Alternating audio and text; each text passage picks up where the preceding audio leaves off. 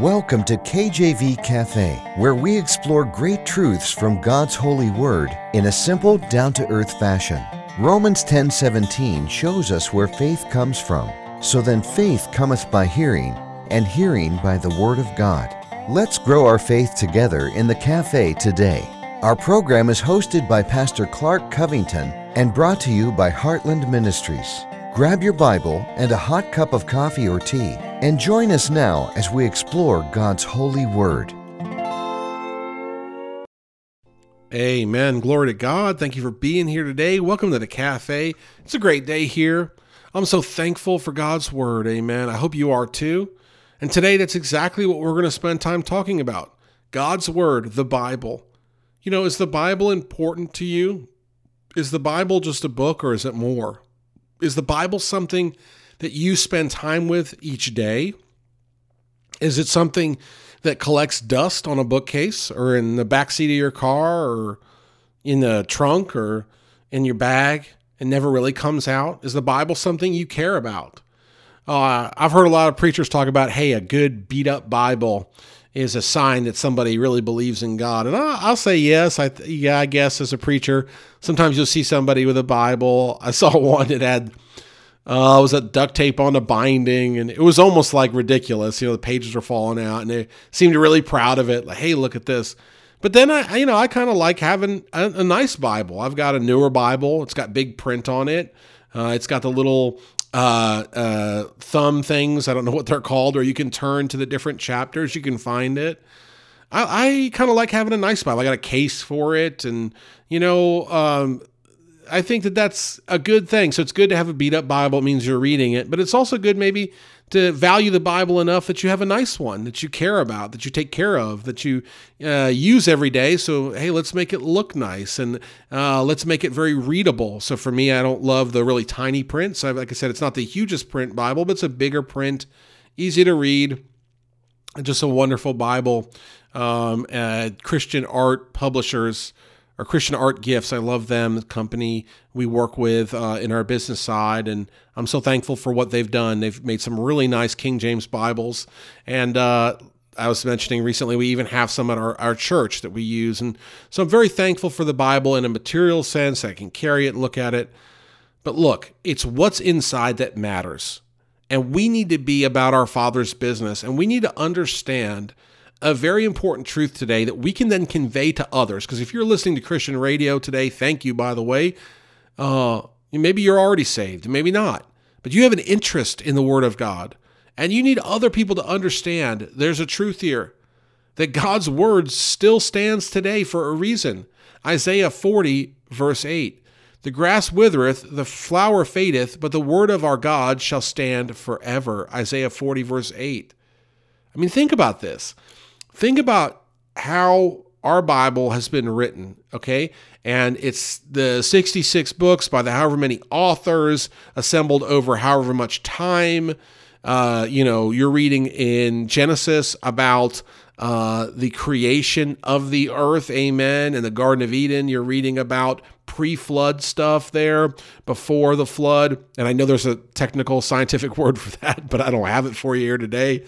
But you're reading about really fundamental how the world came to be, which is really fascinating that true story is in a book that we can just go and buy on a shelf today, download and have on our phone, search it up online, go to the library and read it. It's in a book, amen? And that book has stood the test of time.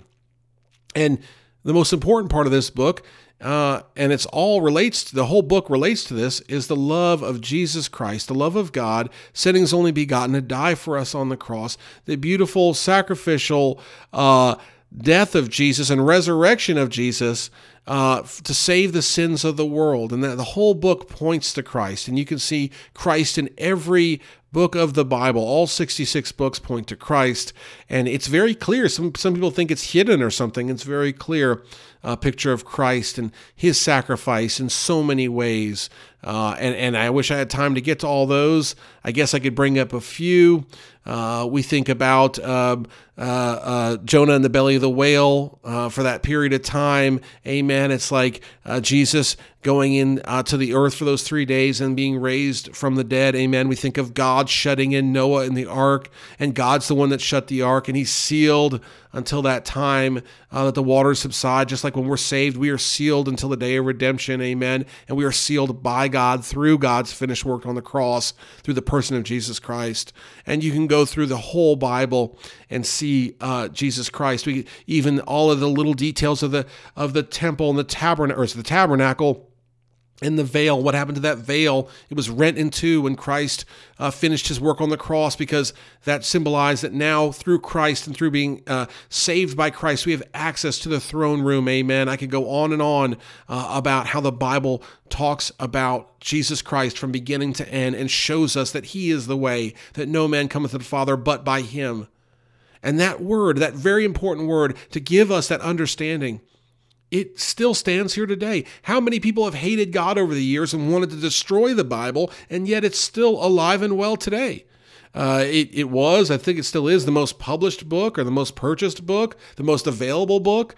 And I know that in some countries, especially those that are very poor and those that are dealing with very rigid governments and dealing with persecution, the Bible is hard to access, and they'll fight over Bibles. I've read stories of Bibles coming in a box, and people are fighting over them in China and other places. And oh, how I wish that we had that love and that desire for God's word as they do, and that we aren't so lazy, spiritually lazy, and saying, oh, well, there's a Bible everywhere and I don't need to worry about it. God's word is true, and we should be desperate for his word. It'll change our life, and it's a living word, and it's applicable to our life from beginning to end, and it can save. It has the power to save by the work of God. And we see here, the grass withereth, the flower fadeth. And this idea here of the seasons changing and what happens in the winter. Even, I mean, you look at a golf course, how much money and time do they spend on their grass at a golf course? Look at a golf course in the winter. That grass is dead, okay? That grass is brown, or at least up here in North Carolina. Maybe down in Florida it's not, but North Carolina, that grass is dead. It's patchy and brown and black. The grass withereth, the flower fadeth, but God's word has never died. God's word stands true. How many scorners, how many haters of the Bible want to destroy the Bible and saying, oh, the Bible won't be relevant in this time and this time? How many of those people have died? I told my congregation the other day, I said, look, those people with those hateful words for the Bible, we can't even think of their names. We don't know who they are. They're dead. Their words are dead. And if they hate God and they never got right with God, they're burning in hell today. But we don't know them. We don't think of them. But how many times do we quote Scripture? How much of Scripture has influenced our lives? How much of Scripture has influenced our nation, our country, our founding? And people say, oh, well, the Bible wasn't involved in the founding of the United States. Hogwash, look it up, amen. Look at the principles. Go to court and look at some of these obscure laws in court and say, oh, that's from the Bible, amen. Like it's infused in our laws. It's infused in our life. I read one time that there was a claim made, I think in Israel, over an area there. I believe it was the grave of Abraham and the patriarchs, and they used the Old Testament in court to try to argue, saying, look, this was given to Abraham. A document was signed, amen. The Bible is true. The Bible has stood the test of time. The Bible is applicable, and people look at the Bible as old and biblical value is old. Come on now. The Bible is as current today as is more current. In fact, it's future looking, amen. It's the most current thing you can have. It's applicable to today and yesterday and tomorrow and the day beyond. And I'm so excited about the Bible. I think you can tell I'm so excited about the Bible. I love God's word. I turn to it every morning, amen. Every morning I get into God's word. I try to stay in God's word throughout the day the best I can. I listen to preaching and teaching just like you. I do the same thing. I listen to preaching and teaching about what? About God's word. And at night, I try to read Scripture. I try to pray over Scripture if I can, amen. And I'm not perfect, amen. But the point is, I know I'm dependent upon God's word. And God's word is so accessible today. It still stands true today. It still saves today. And guess what? It'll never return void. Isaiah 55:11. So shall my word be that goeth forth out of my mouth. It shall not return unto me void, but it shall accomplish that which I please, and it shall prosper in the thing whereunto I sent it. God's saying here, way back in Isaiah, look, my word's going forth, and it's not going to return void. It's going to accomplish that which I please, and it shall prosper in the thing whereto I sent it. I believe Isaiah 55:11 is dealing with God's great sovereignty. Do you know we deal with a sovereign God? That means that God is in full control. And you say, Brother Clark, there's wars and there's problems and there's this and there's that. God has a reason, amen. Maybe that war is going to stir up revival. Maybe that problem is going to allow people one last chance to be saved before it's eternally too late. Maybe it's God's judgment for a sinful nation or a sinful world. Maybe it's something else that we can't explain that only God knows. But He's sovereign. He's in full control. Nothing happens without God's will for it to happen. He's allowed it. Now, did He want a school shooting to take place? No. But did those little children end up in heaven with Him? Yes. Does He understand fully what's going on? Yes. And there's a reason why. And you've heard preachers say they took the Bible out of school. They took prayer out of school. Yes. But also, they took Bible out of home. They took prayer out of home. I've heard that too. And that's a good one. That'll preach, amen. We aren't living by His word, and so we're facing grave consequences because we're not living by His word. And people don't want to hear that, but that's true. The wages of sin is death. What is God going to say? The wages of sin is death, and then He removes all death from the picture? No, it's going to happen. Amen. The wages of sin is death. Adam and Eve dealt with it. They were exiled from the Garden of Eden. I believe they wouldn't have died if they hadn't eaten the forbidden fruit, but they did. They're exiled out of the Garden of Eden, and guess what? Death entered the picture, and it stayed in the picture, and there's problems that are abounding. But God's word will never return void. His plan will never return void. God's word will be the basis for His people to be saved, amen. His word is the basis for people to be saved. Think about it. We plant the seed, God does the saving. How do we plant the seed? Through His word. What do we do? Recently I preached a message on salvation. What did I do? I went down Romans road. I read these verses from Romans. You also can go in 1 Corinthians, I think it's 15, verses 1 through 4, which gives a picture of the gospel, an abbreviated one. God's word will be the basis for the salvation of His people. Therefore, God's word will never return void. Through God's word, you can be saved today. Anyone can be saved today. God's word will predict the future accurately. Why? So His people are not fooled, and so they know that He is God. God uses prophecy in a number of ways. Number one, to show that He is God and He knows the future, and only God can know the future. No man can truly understand the future but God. And God knows the future. That's how prophecy helps us understand He is God and His power, and helps us understand that He transcends time as we know it. And God's word through prophecy helps the saints understand what's coming and to be prepared for it and to understand how to act and live in this world. And God's word will edify the saints until He calls us to heaven. He'll help us accomplish what He wants us to do. He'll help us have peace in the midst of trouble and tribulation. He'll help us have a heavenly perspective. He'll help us to understand that we are to love our enemies, to understand that there's principalities that we should be waging war against and not people, to help us understand to love our neighbor, to be charitable beyond measure, help us understand who He is and what He promises us, and to hold on to those promises, which, by the way, to repeat, to recite, and to pray over God's promises is one of the best ways to not just live life, but to live it abundantly.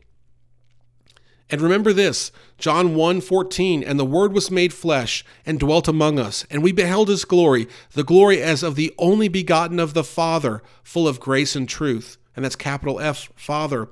That's Jesus Christ. And we understand that God's Word came to life through Jesus Christ our Lord. And Jesus Christ is King now, and will be King and Lord of Lords forever, and will be worshiped forever. And His sacrifice on the cross, His obedience on the cross, will be glorified forever. His resurrection will be spoken of forever. We will praise Jesus forever. And He is God's Word. And so we see God's Word in the Bible we hold. We see God's Word through the truth in it, and we see God's Word through Jesus Christ. And His Word never returns void. Trust the Lord today in everything that you do. Trust the Lord and thank Him for His word. What a great gift He's given us. We are so truly blessed. Thank God and praise God. I appreciate you listening. I thank you so much for joining me today. Take care. God bless, and amen.